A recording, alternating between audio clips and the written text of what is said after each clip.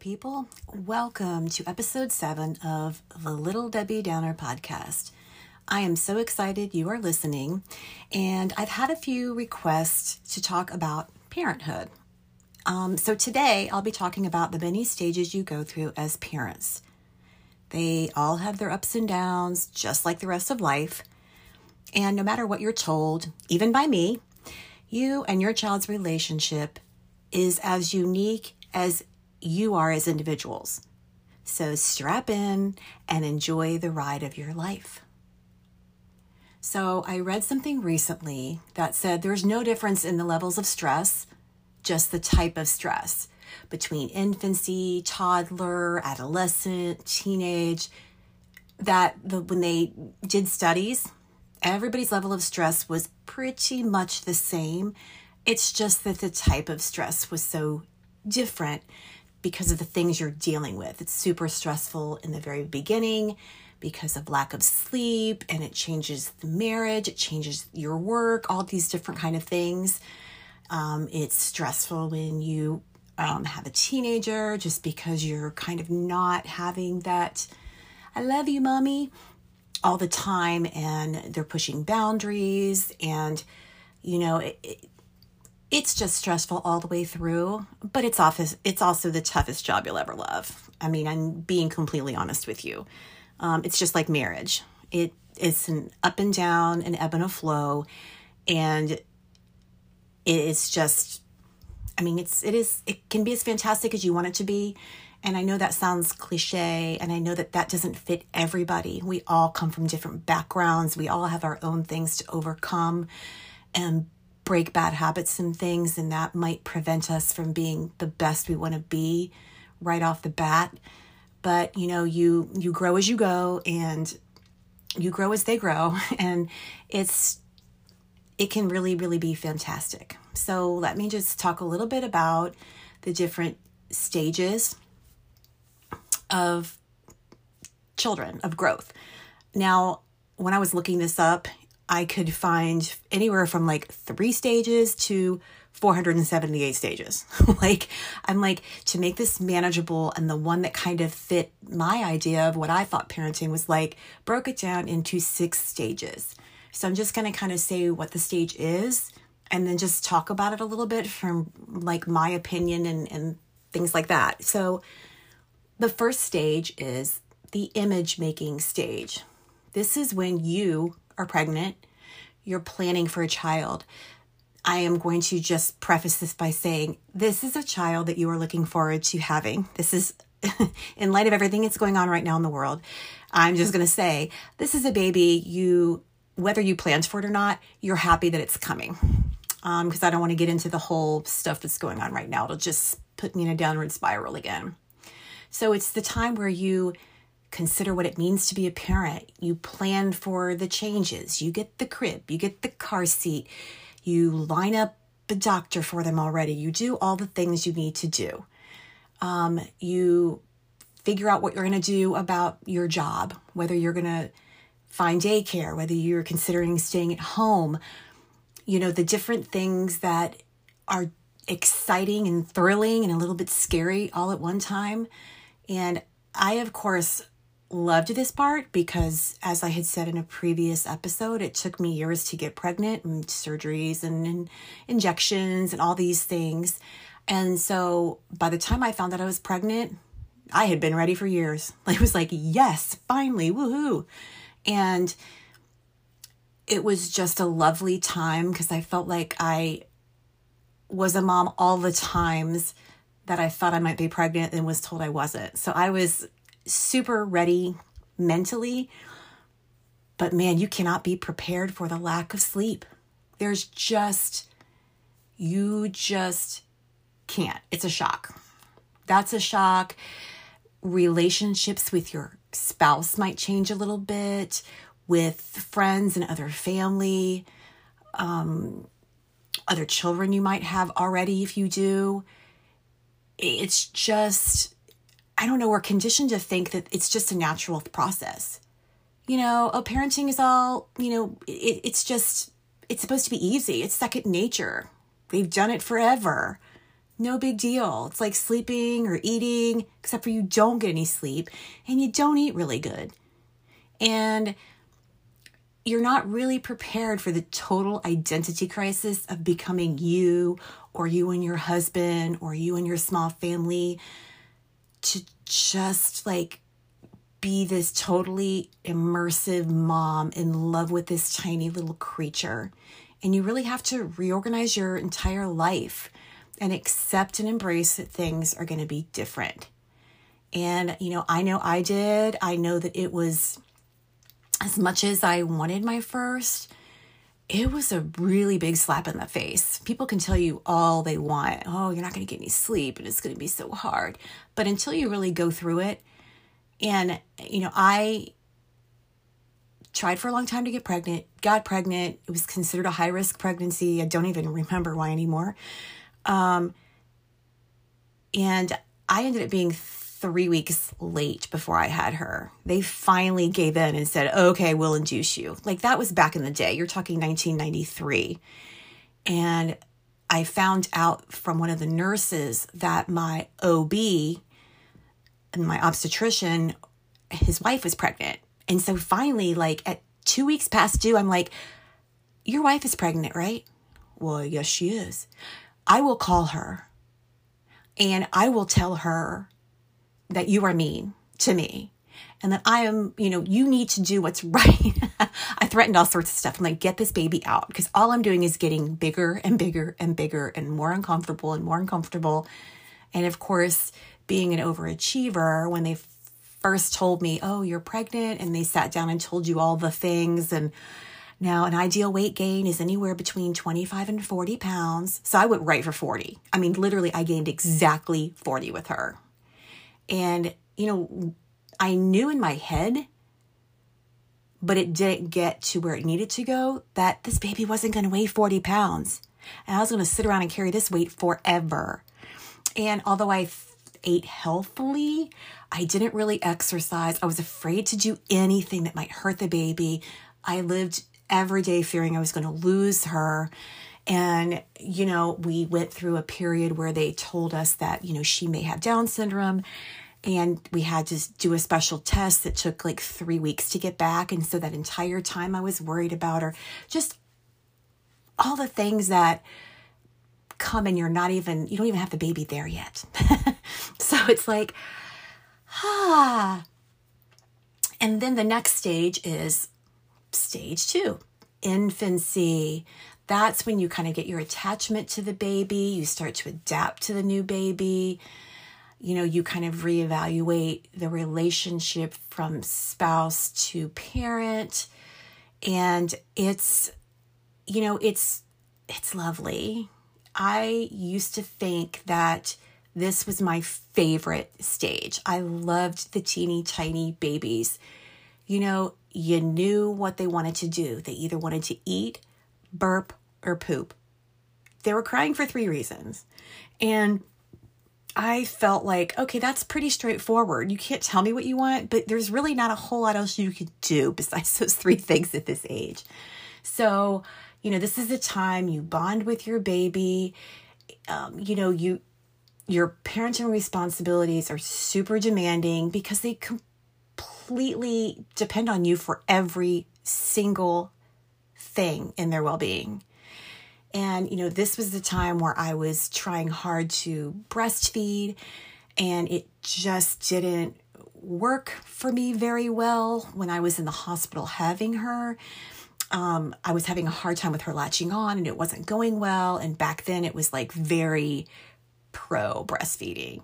I mean, it still is, but I think it was some of the nurses I had, not all of them, but it was shove the baby here at you. Whether I was asleep and they woke me up or the baby was screaming, it was very timed and regimented.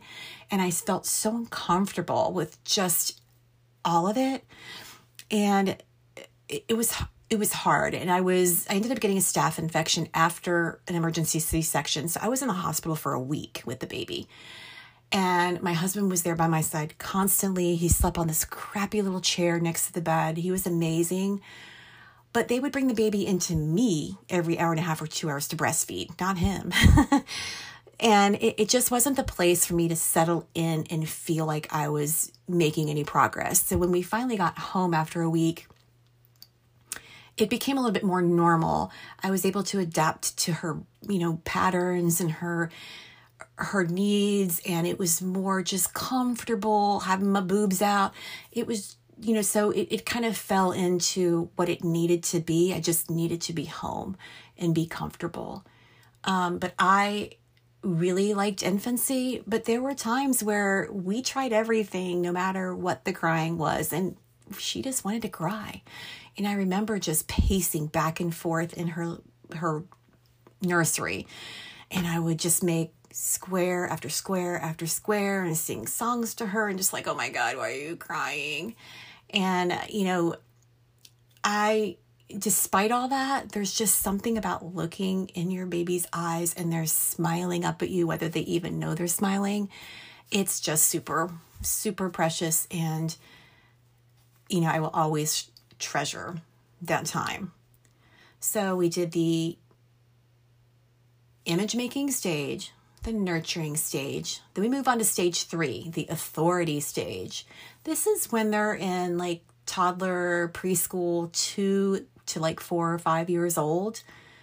This is the time where you start to exert authority over your child's behavior. This is when discipline comes into play. This is when you decide what's important to you, what can you let go, how much freedom are you going to give them to learn their environment, to make mistakes, to do all the little things. This is when they run all over and want to touch everything and smell everything and put everything in their mouth and all the things. And this is when you set those parameters for what's acceptable and what's not. And when I say discipline, I do not mean spanking. I mean discipline.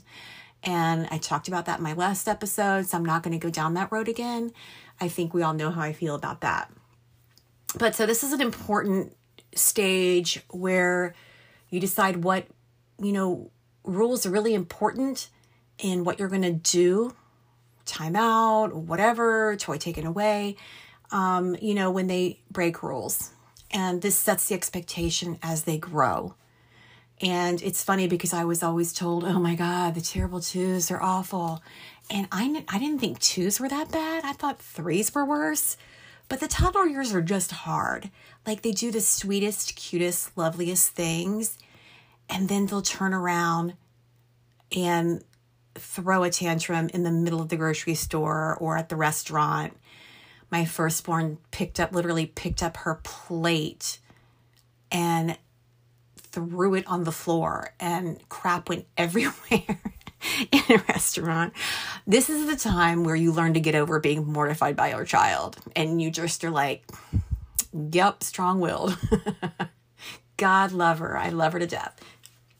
So the next stage is the interpretive stage, stage 4.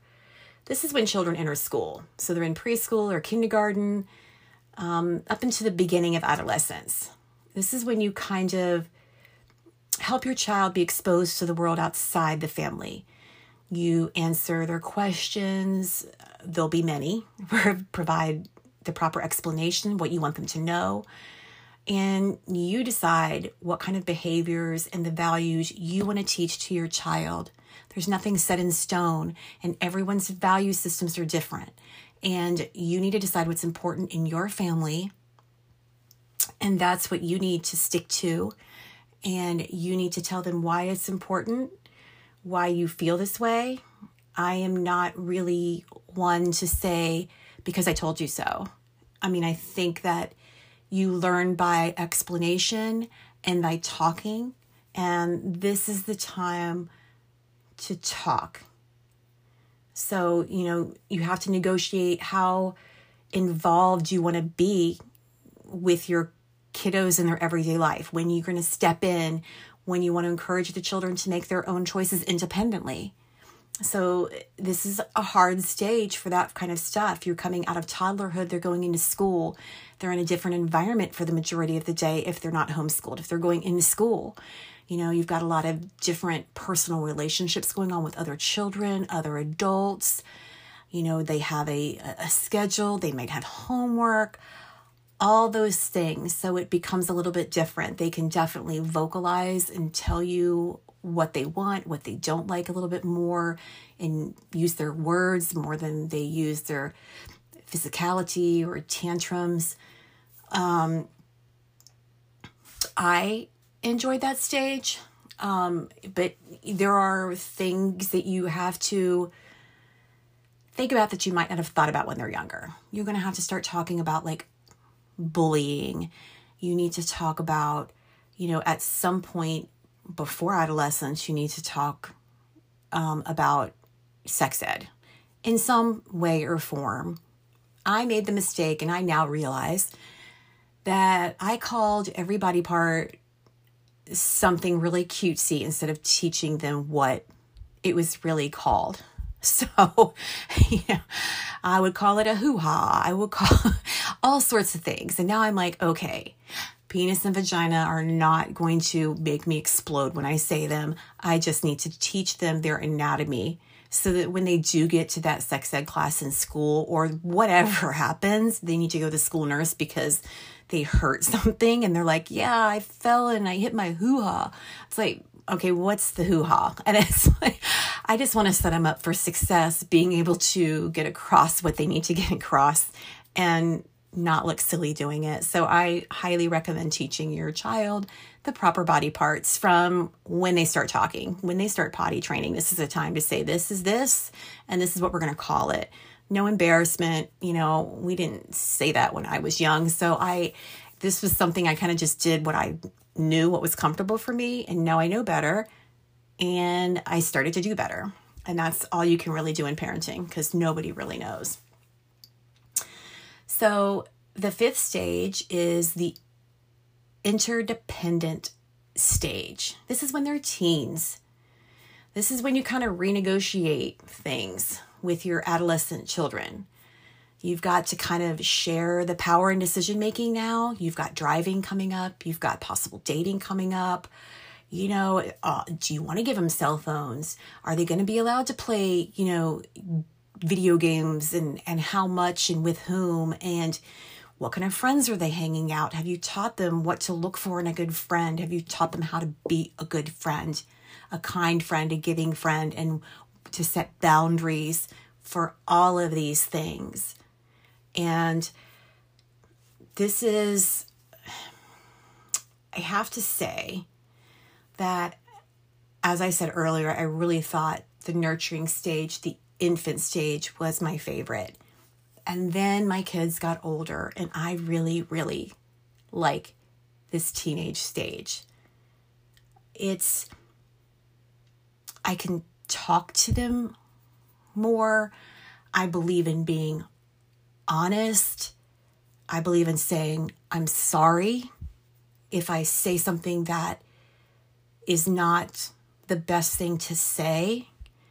I slowly, but I think at the end successfully, have learned to embrace their differences, to embrace the things that they feel rather than what I think they should feel at their age. Like, life is not out of a how-to book. This stage is very individualized. They're not just going to say, okay, mommy, and do it. They're going to question, they're going to ask why. And there's nothing wrong with that. And, we have to figure out how much parental control we want to have over our kids. And that doesn't mean that you permit them to have, complete control and decision making. But you need to adapt and allow for more negotiation and have discussion about rules and limits. And, it's like they're going to start driving. And, there are rules set by the law about, how many people they can have in their car, what times of the day and night they can drive, all that kind of stuff until they have their full license. But it comes down to you. You're the one who's in control. And you can say, no, until I feel comfortable until you've proven yourself to me. You will only drive this far and with these people or no people. And slowly but surely, okay, now you can go to the next exit on the highway and go to that store with your best friend. And then it'll go, okay, well, you can drive 30 miles down and go to this, concert with your group of friends, as the age improve that they can do this as a good driver and as a good human and someone that listens and is responsible. And I think it's very important that they have a lot of choices in where they can make their own decisions. I was one, my kids, they were way harder on themselves in school than I ever was on them. I wasn't that great in school. My expectations weren't, I wanted them to be good, well-rounded people. I didn't want them to be scholars, unless that was something that was super, evident from the beginning. I just wanted you to be successful in school. And that meant academically and socially. And that's how life is. It's about being book smart, street smart, people smart, all the different things. And they were way harder on themselves if they got a C or something like that than I ever would have been on them. They were very responsible. I trust my kids. I have an open relationship with my friends, with my kids. They can come talk to me about friend problems,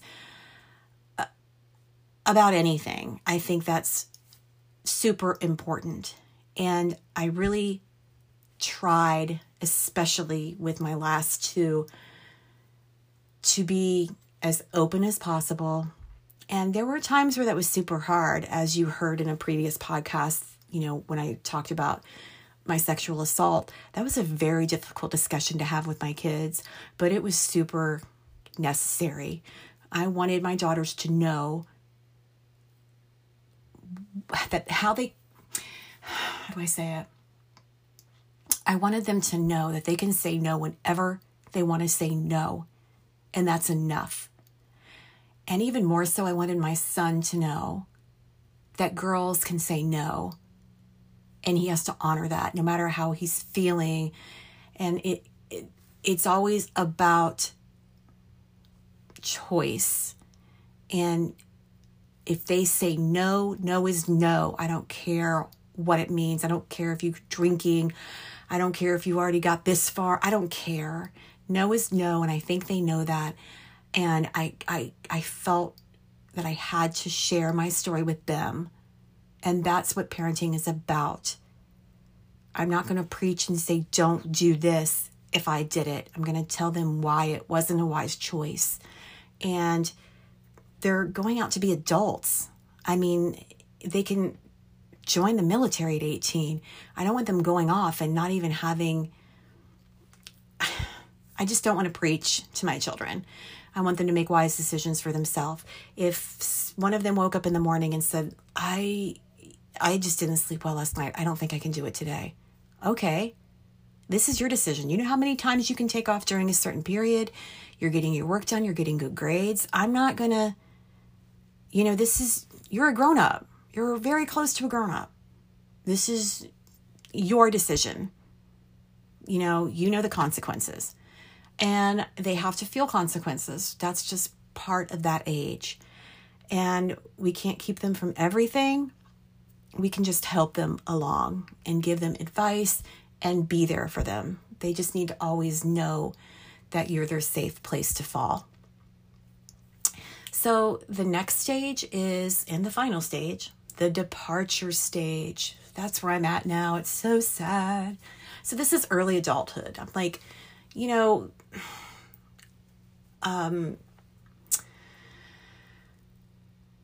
like seniors, right before that, when you're going off and looking at colleges, you're 1 foot out the door. You're experiencing and exploring what it's going to be like when you're out of the house, when you move on to college, when you move out and do jobs, or what are your dreams? What do you want to accomplish?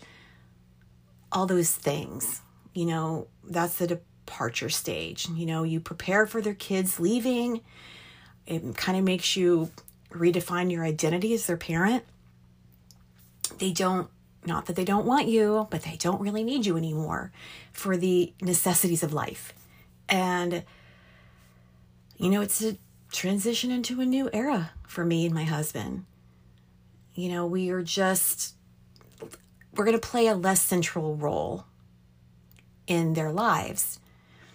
Not that we're not still important, but it's not going to be a constant. I'll always be their mom, but they're not always going to need me. And that's okay, or I'm trying to make it okay. So I have, my youngest is almost 18. She'll be 18 in less than 2 weeks. And she's working. My 20-year-old is going to college in another month. And my 2 older kiddos are, doing great. They have great jobs. They surround themselves with good people. They, have lives, and I'm very super proud of them. And I have to say that the most important thing to me is that if I went back in time to the age that they are right now, I'd want to be their friend. I'd want to hang out with them. I like the humans they are. And I think that's important. And maybe this isn't true, but I think it is. I think that they would be friends with me too. It's kind of nice to have adult children that can also be your friend. And it's pretty incredible. And I've really tried to pay attention. I've really learned a lot from them. As my youngest would say, I would say, she would probably go, that's so ridiculous. Don't say that word. But I'm a lot more woke than I was years and years ago. They come home, I listen to what they're going through, their friends are going through, classmates are going through, and I see things through another lens that's not mine. I see it through them and the situation some of these teenagers have to go through. And I had a hard time during high school, but my high school years weren't as hard as this. People joke around and go, well, man, they got the internet. All they have to do is get it. I'm talking about socially. The world's a weird, weird place right now, and it's really hard for everybody. But especially when you're still trying to figure out who you are, what you want to do and be, and all the things. And so I really have tried hard to see things through that age group. And I want them and their friends to know that I'm always here, no matter what the problem is. I'm always willing to listen. And I just really like this age. There are things I miss, of course. I miss walking around holding hands and cuddles and tickles and, staring at them when they sleep. Now they'd call me some freako if I tried that. But just those little things, the little tiny hugs and kisses, and I love you, mommy. I still get love you, but usually it's in response to me saying it first, and it's a quick, it's just different. I miss holidays, Christmas is different when they're older. I could have bought hundreds of Matchbox cars back in the day, and it would have been amazing. And now it's okay, where's my $500? It's just different. The Santa thing's different. The little things we used to do, the little reindeer food I used to make, and we go out and sprinkle it in the yard, and just the Christmas gifts and the holiday excitement, and all the little tiny little things when they're really young. And not that they're not sweet when they're older, it's just when they're innocent and wide-eyed and everything's new to them, I guess is what I'm trying to say, and not saying it very well. But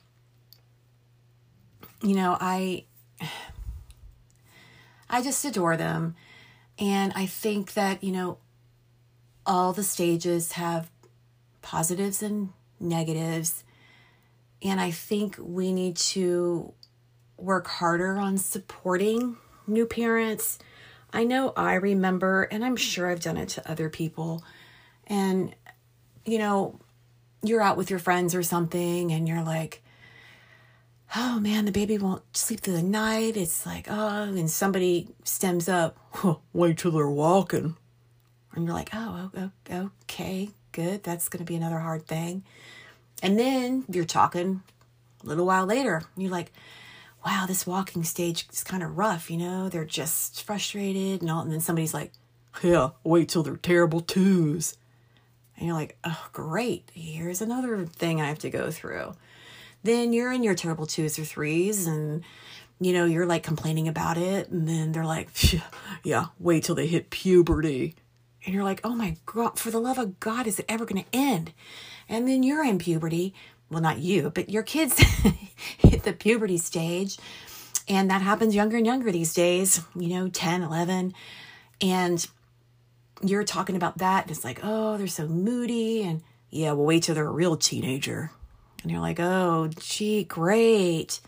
Then you're going through the teenage episodes with your kids. And then it's like, yeah, but wait till they could drive. And it's like, you can't ever look ahead without seeing that somebody has said, you got this crap that's coming, and that crap that's coming. And you're like, it's hard to feel like you're ever going to get ahead.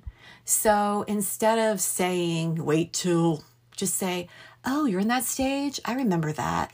I thought it was so cute when they did, whatever. Just kind of think when somebody's talking out loud about a stressful situation or, time of their child's life that they're going through, just saying, wait till it's even worse, probably not the best thing. Just say, oh yeah, I remember that kind of stuff. But on the positive side, blah, blah, blah, blah, blah. I think that if we could set moms up for, and dads too, but I'm a mom, so I'm kind of talking to the moms, set them up to see that they're not alone, but that there is an end and there is good things also to come, because there is good things that come. And I can tell you through all the things, all the yelling and the screaming and the slamming doors and the arguments and throwing all the stuff, doesn't matter anymore to me. They are somehow I raised for humans, and they survived, and they're good people. They love us. They will come back to you. We all go through stuff. So just try to enjoy it as best you can. It is the most rewarding thing that you can ever do. And I used to really look for it and give them a hard time and say, man, I can't wait to be a grandparent. When are you going to meet somebody? When are you going to give me grandbabies? Blah, blah, blah, blah, all the time. And I've kind of backed off that recently. I mean, I was driving them crazy. I know I was. And I apologize for that. But also just seeing how society is right now. I mean, these last few years have been hell. And crap is still happening and still going on that are so backwards and negative and shocking, quite frankly. And I'm in no hurry to have a grandchild. And if I never have a grandchild, I'm okay. This is their life, their decision making. It's not about me. And I want them to be happy and confident in their decision if they end up wanting to have a child, whether they want to try for their own, whether they want to adopt, foster, whatever. I'm down for whatever, and I'll help through whatever they decide to go through. Just know that you are doing and have done the best job that you can do. And you're doing a great job. You are the perfect parent for your child. You are. That's just the way it is. So I think I'm going to end it there. I will go ahead and do a quote. If I had $1 for every time my kids listened to what I said, I'd have to borrow $1. Get it? They don't listen, so you have to borrow. Yeah, I figured you got it. Anyway, thanks so much for listening, and I can't wait to talk to you again next Sunday. Bye.